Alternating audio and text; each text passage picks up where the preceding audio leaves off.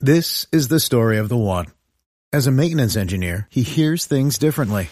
To the untrained ear, everything on his shop floor might sound fine, but he can hear gears grinding or a belt slipping.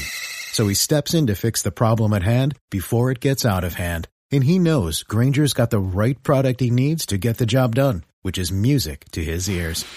Call, click Grainger.com, or just stop by. Grainger, for the ones who get it done.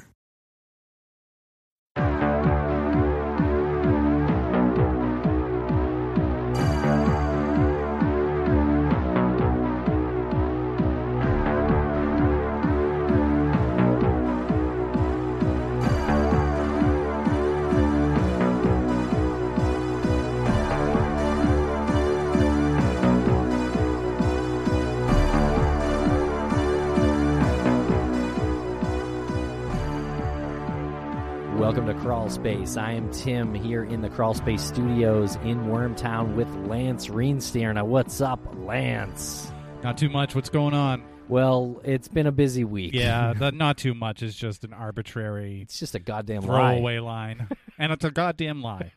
So it's Thursday, April 4th here as we sit here right now, Lance. And this is going out to our lovely patrons. And we want to thank you for being our patrons. And new patron of the week, Liz Hounsell Hutchinson, just joined. Shout out to Liz. So, Lance, this week in the Crawl Space studios, we experienced a lot. With the show Crawl Space, we released the episode with Brandon Lawson's brother, Kyle. Yep. And in the Maura Murray case, which we also cover on the Missing Maura Murray podcast, there was some wild news that was breaking yesterday as we were here in the office.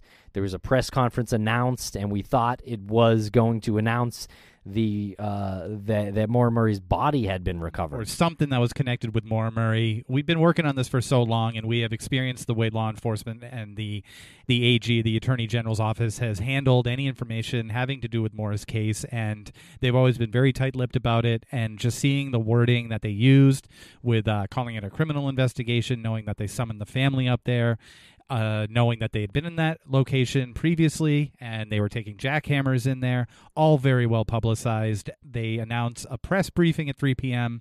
We couldn't figure out any other reason why they would do all of that, have the press briefing, and come out and say they found nothing. We were trying to figure out, like, what could it possibly be other than they found something that was brought to them from that February search. They tested it. It matched Maura's DNA. They went in there for the past 2 days and dug something up that positively identified her. There was nothing else in my head that could have, like, a realistic conclusion. Yeah, I was with you, and we recorded yesterday sort of like a vault like we're doing right now, and we popped that up on our Patreon page here today on Thursday, April 4th, because now it is sort of like a collector's item, like it exists as this moment in time where we were really excited about this press conference, and we spoke to Maggie Freeling, who was not as excited. No, she said, "Listen, guys, this isn't something that they're, it wouldn't surprise me if they came out and said that they found nothing." And we were making jokes. We were calling her a wet blanket. Yeah, we were ready to kick her out of the band,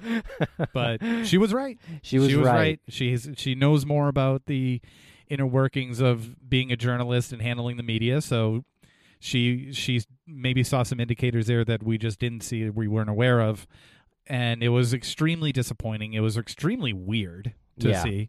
It was weird to see them come out and Jeffrey Strelzin come out and say that and give nothing other than we found nothing. We found nothing. This was brought to us by private citizens.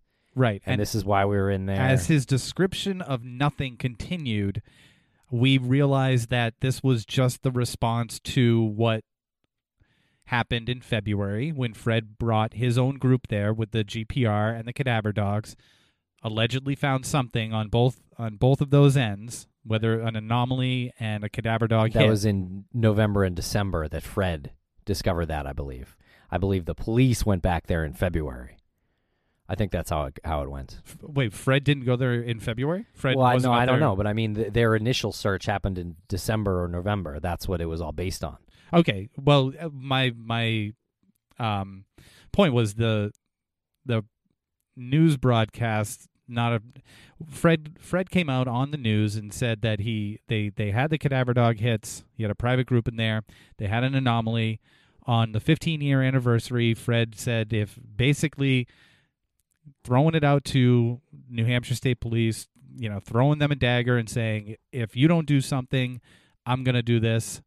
And for years, there's been so much criticism on the AG's office and law enforcement, the New Hampshire State Police, and the spotlight was just cranked up to 11 there, and this was their response to it. They said, we cleared it repeatedly, and then they had to go in, physically dig, bring their people in there, and then come out and say, listen, we responded to the pressure. Right.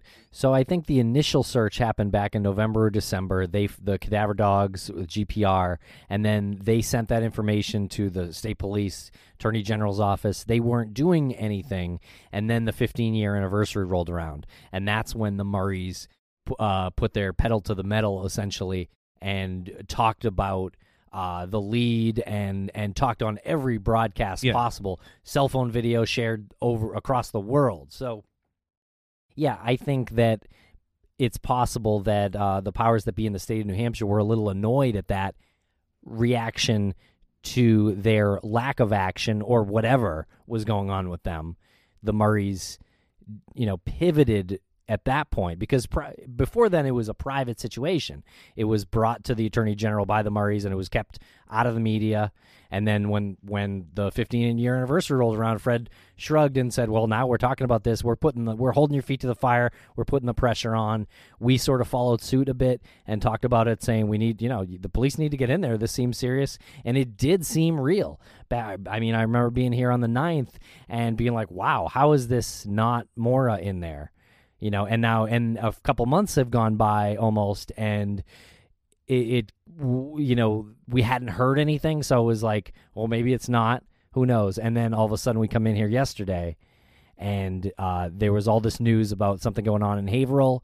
The whole crime scene unit up there, FBI agents up there, a dozen agents inside the house, and then this press briefing scheduled for 3. So in fairness to us and the entire community, what were we supposed to think? Well, we did kind of know that the police were going to go in there in the spring. They said that they were going to go in there. So they did exactly what they said they would do. They've done exactly what they said that they would do in the past. I don't know why when they say that they've cleared a location just because there's some indication that something happened there, or there's some bad people that live there, and we look into this too. We look into who lived there, and we said, yeah, that would make sense.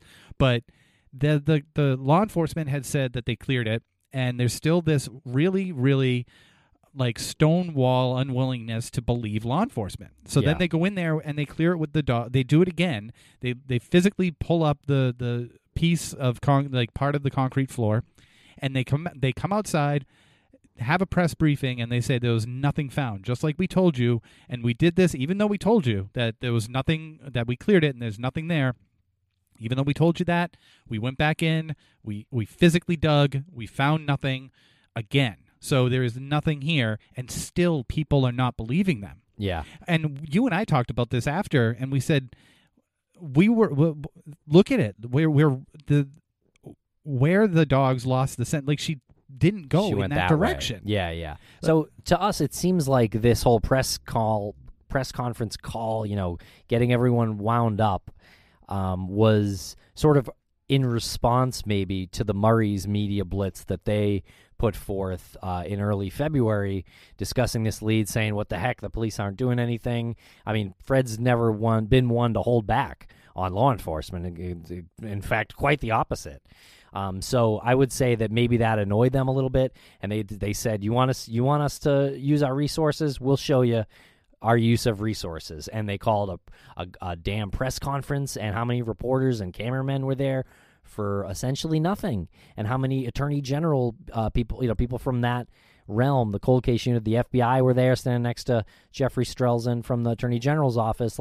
So all those man hours were spent on this, and that's what I think they wanted to show you. They wanted to show you that. I think that's why the helicopter was even there. Do you think that day. they would? Yeah. Why else would there be a helicopter there? What the hell is a helicopter doing there? In case someone's running? No, it's only for the added spectacle of it. So they created a circus. Yeah. I'm sorry, they didn't create a circus. They responded to a circus, but it is a circus now. Yeah, they It's a responded media- to a circus with a different circus. Yeah, it's a media circus now, and it's kind of unfortunate that that's what it's become. Yeah. But we just got to keep our eye on the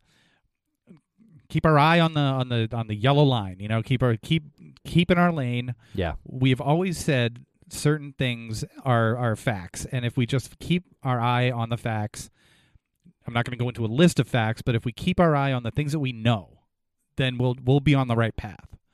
And that house, while it was suspicious, while the people who used to own it were sort of deplorable, and we did get caught up in, well, yeah, I could see that happening.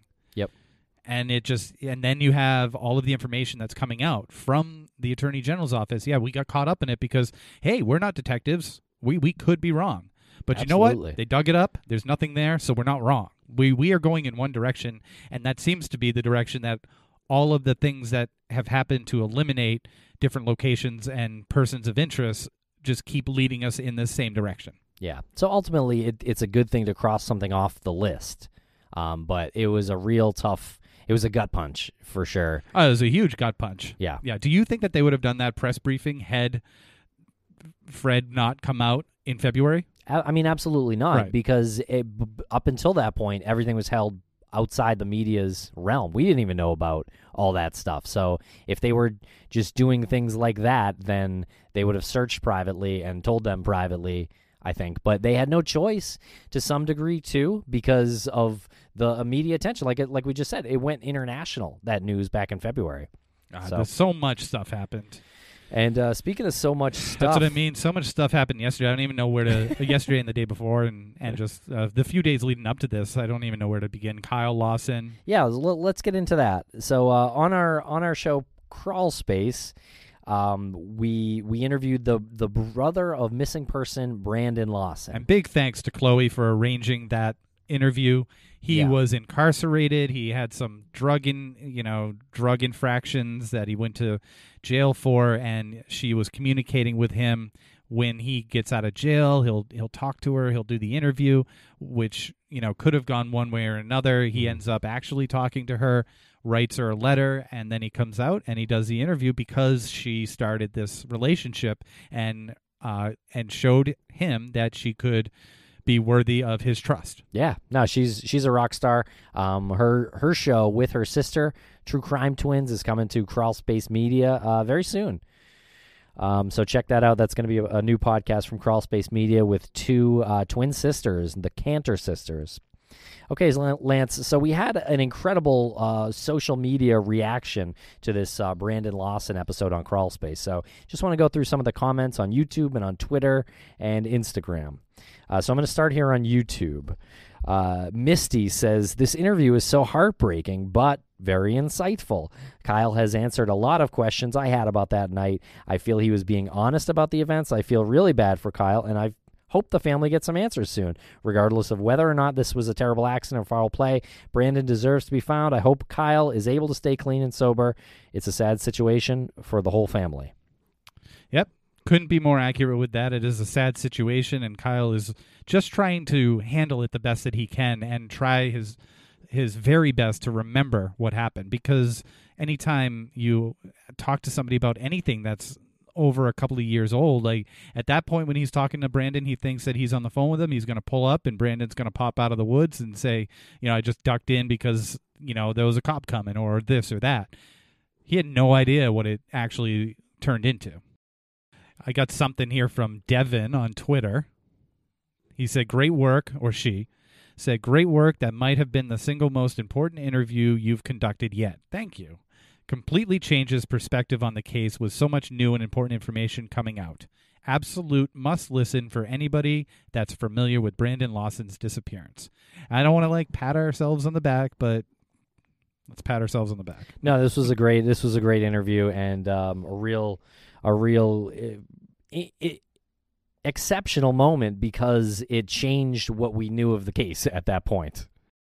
It was also a rare moment where we had the opportunity to clear up things that were snowballing into speculation. Like the seams on the bridge sounding like gunshots. People thought that there were gunshots in there, And Kyle came out and said, no, what you're hearing there are car tires going over the seams of the bridge. Right.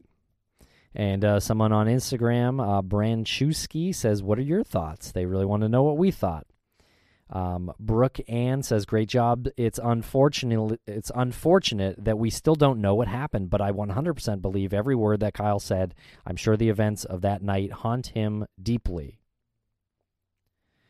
And here's one on YouTube. Orange Everything says, I guess that's that. I wish it had been different. PSA, don't do drugs. So I got to vehemently oppose to this one. That's not that. I mean, it's that in that we know now that Brandon was on methamphetamine that night, the night he went missing. Mm-hmm. And I agree this could be used as a public service announcement. Don't do drugs, but it's not that. What does he mean? What does Orange Everything mean? I guess that's that.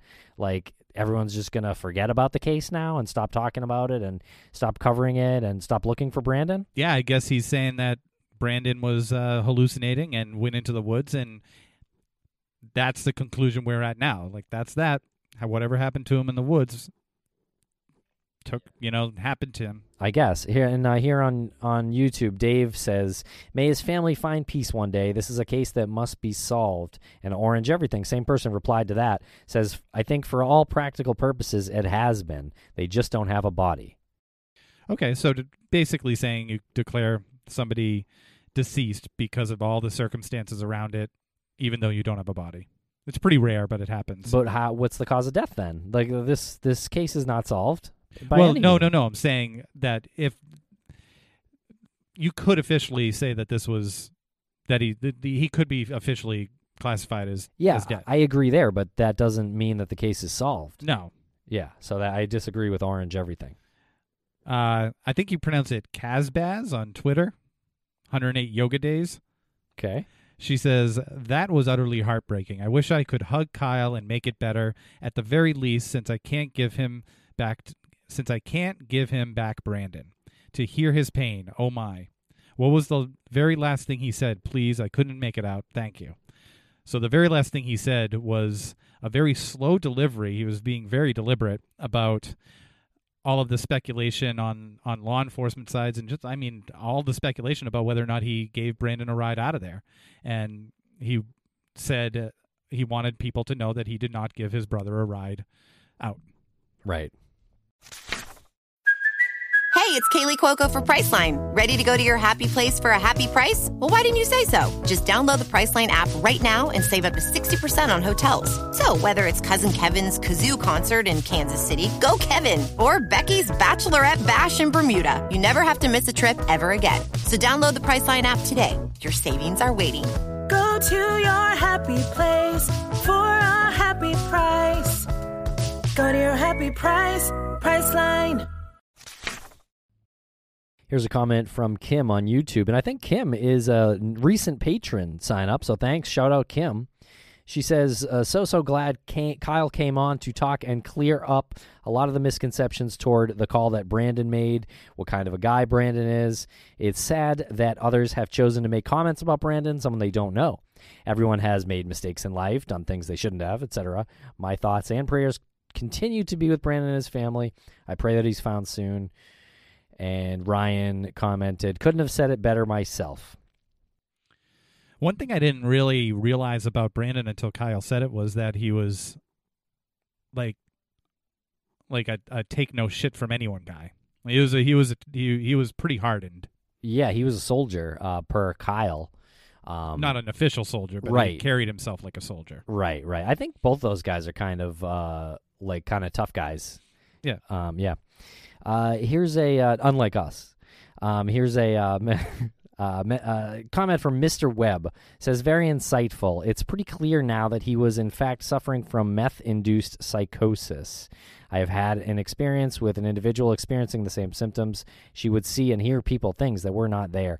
Constantly declare people were out to get her and suffer from auditory and visual hallucinations. It's a really sad situation. People doing meth do not know what they are getting, and nowadays may end up getting a bath salt or flakka, which is a lot worse than meth in general. giving that he did not use drugs for months. His tolerance was probably very low, and addicts tend to revert to their prior doses, assuming that they will stay able to handle it despite their abstinence from the substance. I really hope they find his remains someday, but someone tweaked out on meth can go for long periods, and he could be miles away from his last known location. They may not even be looking in the right direction.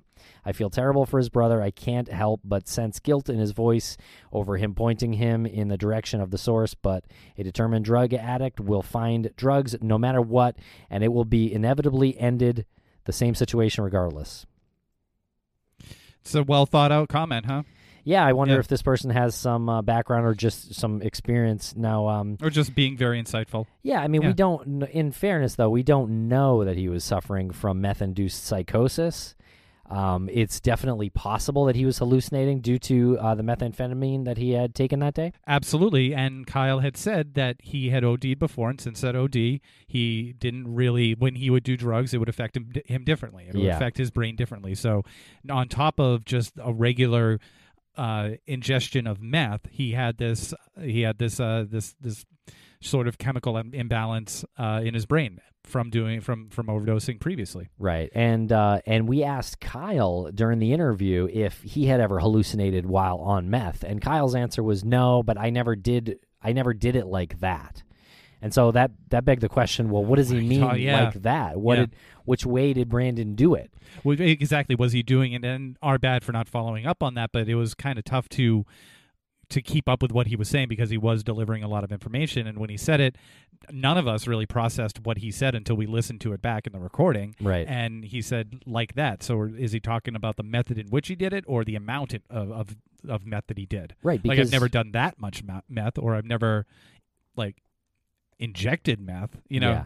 You can drink beer or alcohol in a lot of different ways. You can drink it like a priest on Sunday mornings with wine, and you can drink it like a college kid binge drinking 15 drinks a night. Yep. Or you can do a keg stand. That's a different way to do it too. You could only have it with dinner. Right, right. Or you could have it for breakfast. Right, marijuana, which is legal in the state of Massachusetts. You could take a little hit from a one-hitter, or you could hit a gravity bong. That's a wide spectrum of ways you can do that drug. So when Kyle says, I never did it like that, I assume he meant on the lower end, and Brandon went to the far end, the high end of that spectrum on doing meth, something a lot more intense than Kyle had ever experienced. Yeah, we can follow up with Kyle and just ask him what did he mean by that and just get the answer. He might not have even meant anything. He might have simply meant, I did it once a while ago and I just don't do it anymore, so I never did it like that. Yeah. So, but as we speak from YouTube, Becca was actually commenting on episode 99 of Missing Maura Murray. And said, great interview, and goes on to say thanks for reaching out and giving listeners a first-hand description of what Maura was really like. That's what we wanted to do. There was no case-breaking information that we expected to get from Maura's coworker, so it was just an insight into what Maura was really like. And then she goes on to say she was still speechless over the interview with Brandon Lawson's brother. These interviews keep me invested because I feel like I'm missing one of my own when I'm hearing their backstories. This is what will keep people talking about the cases. This is exactly what we're trying to do. And again, there's so much happened. Maura's coworker, the events of yesterday with the press briefing, Kyle Lawson's interview. This is all to keep the conversation going. That's and right. She says, there's power in numbers. Keep up the great work, guys. Thank you for listening, Becca. Keep up the great comments. Makes us feel good. And shout out to Craig, who just became a $20 patron. Oh, hey-oh. Thanks, Craig. I feel like I'm doing the Jerry Lewis telethon right now. It's sort of a live telethon. Wow, that places my age a bit. Here's a comment from Mrs. Seaweed on YouTube who says, I'm even more confused now after the interview with Kyle Lawson. I am glad you contributed it, Miss is Seaweed.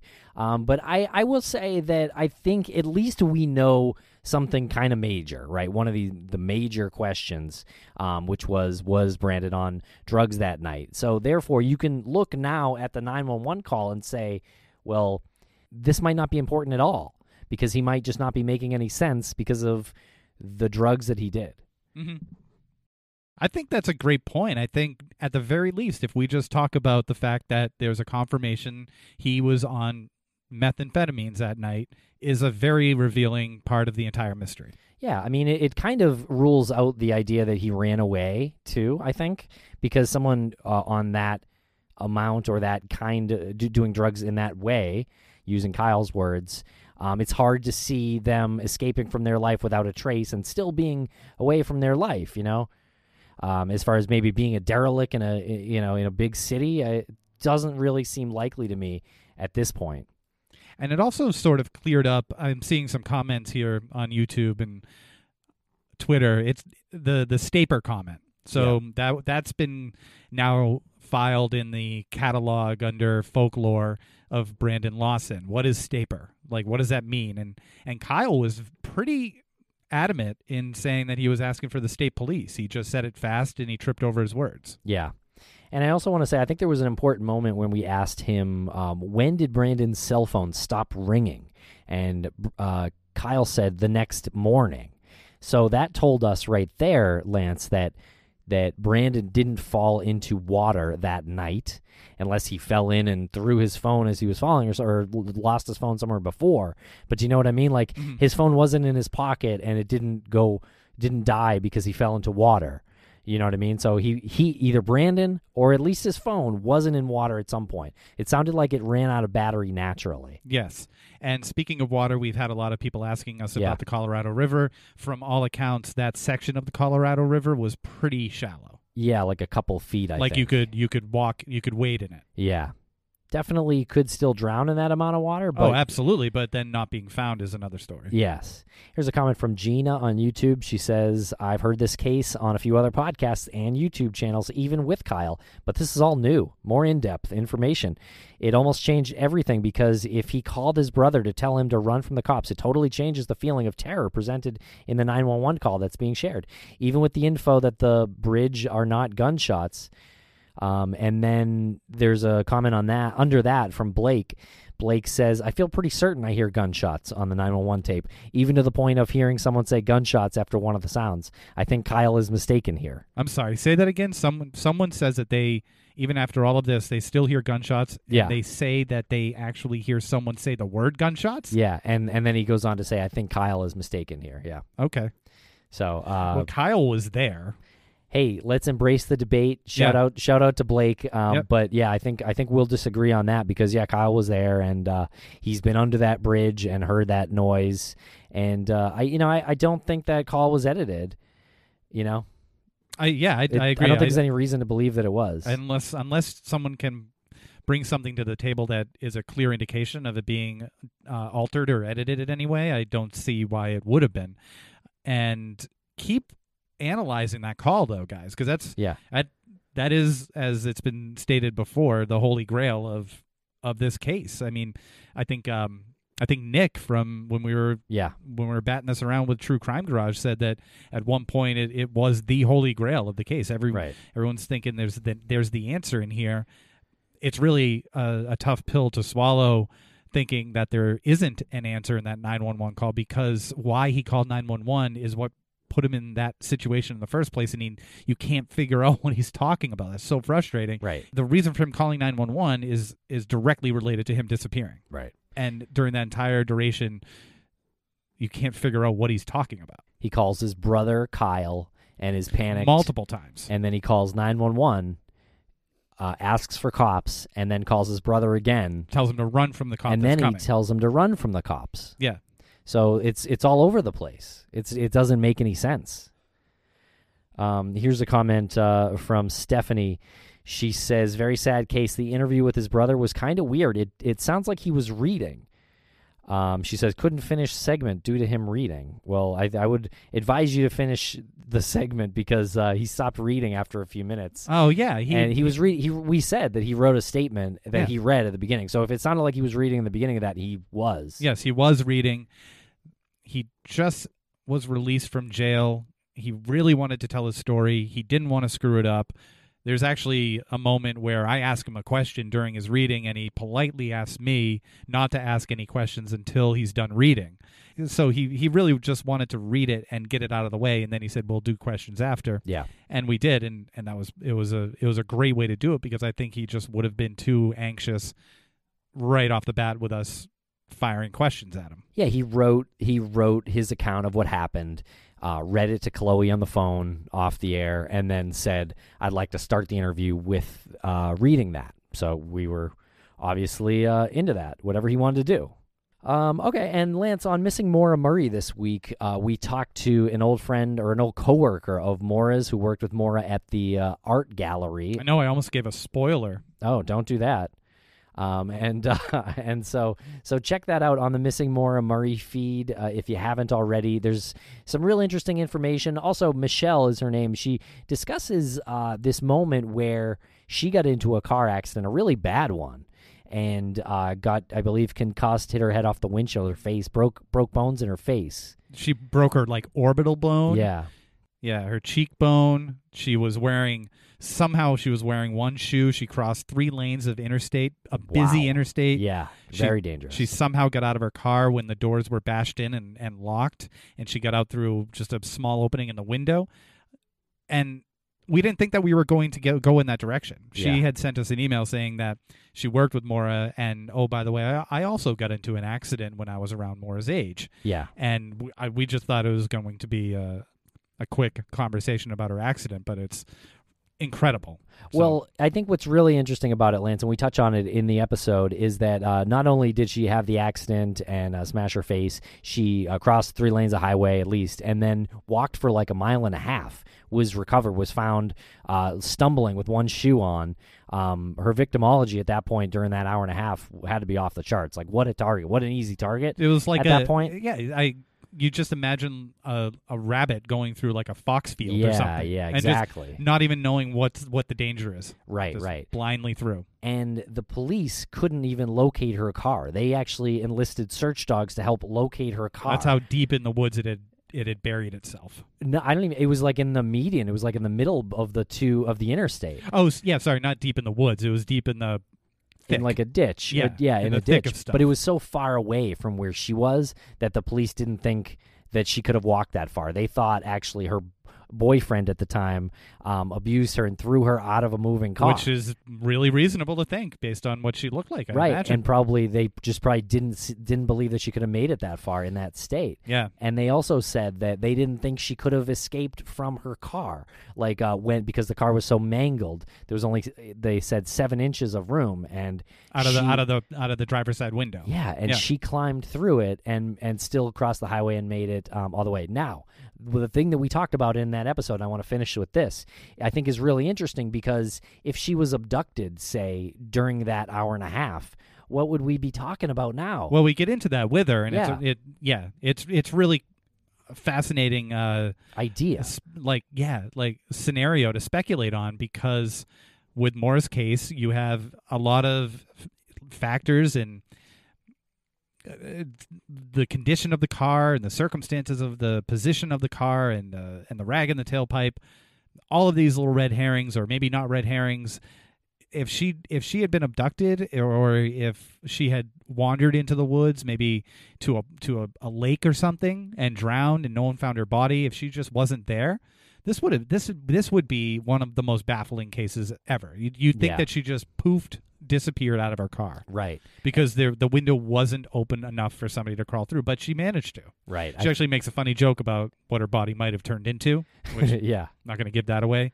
But another part of the whole interview with her was talking about Maura and what Maura was like as a coworker and a person, and her impression. And again, when there's no crazy case revelations, we find out a little bit about the perception of the relationship between Maura and Sarah, and what she was like as someone who worked 2 jobs plus went to nursing school, the sort of crowds that Michelle hung out with and the crowds that Maura hung out with. Just a lot of really interesting insight.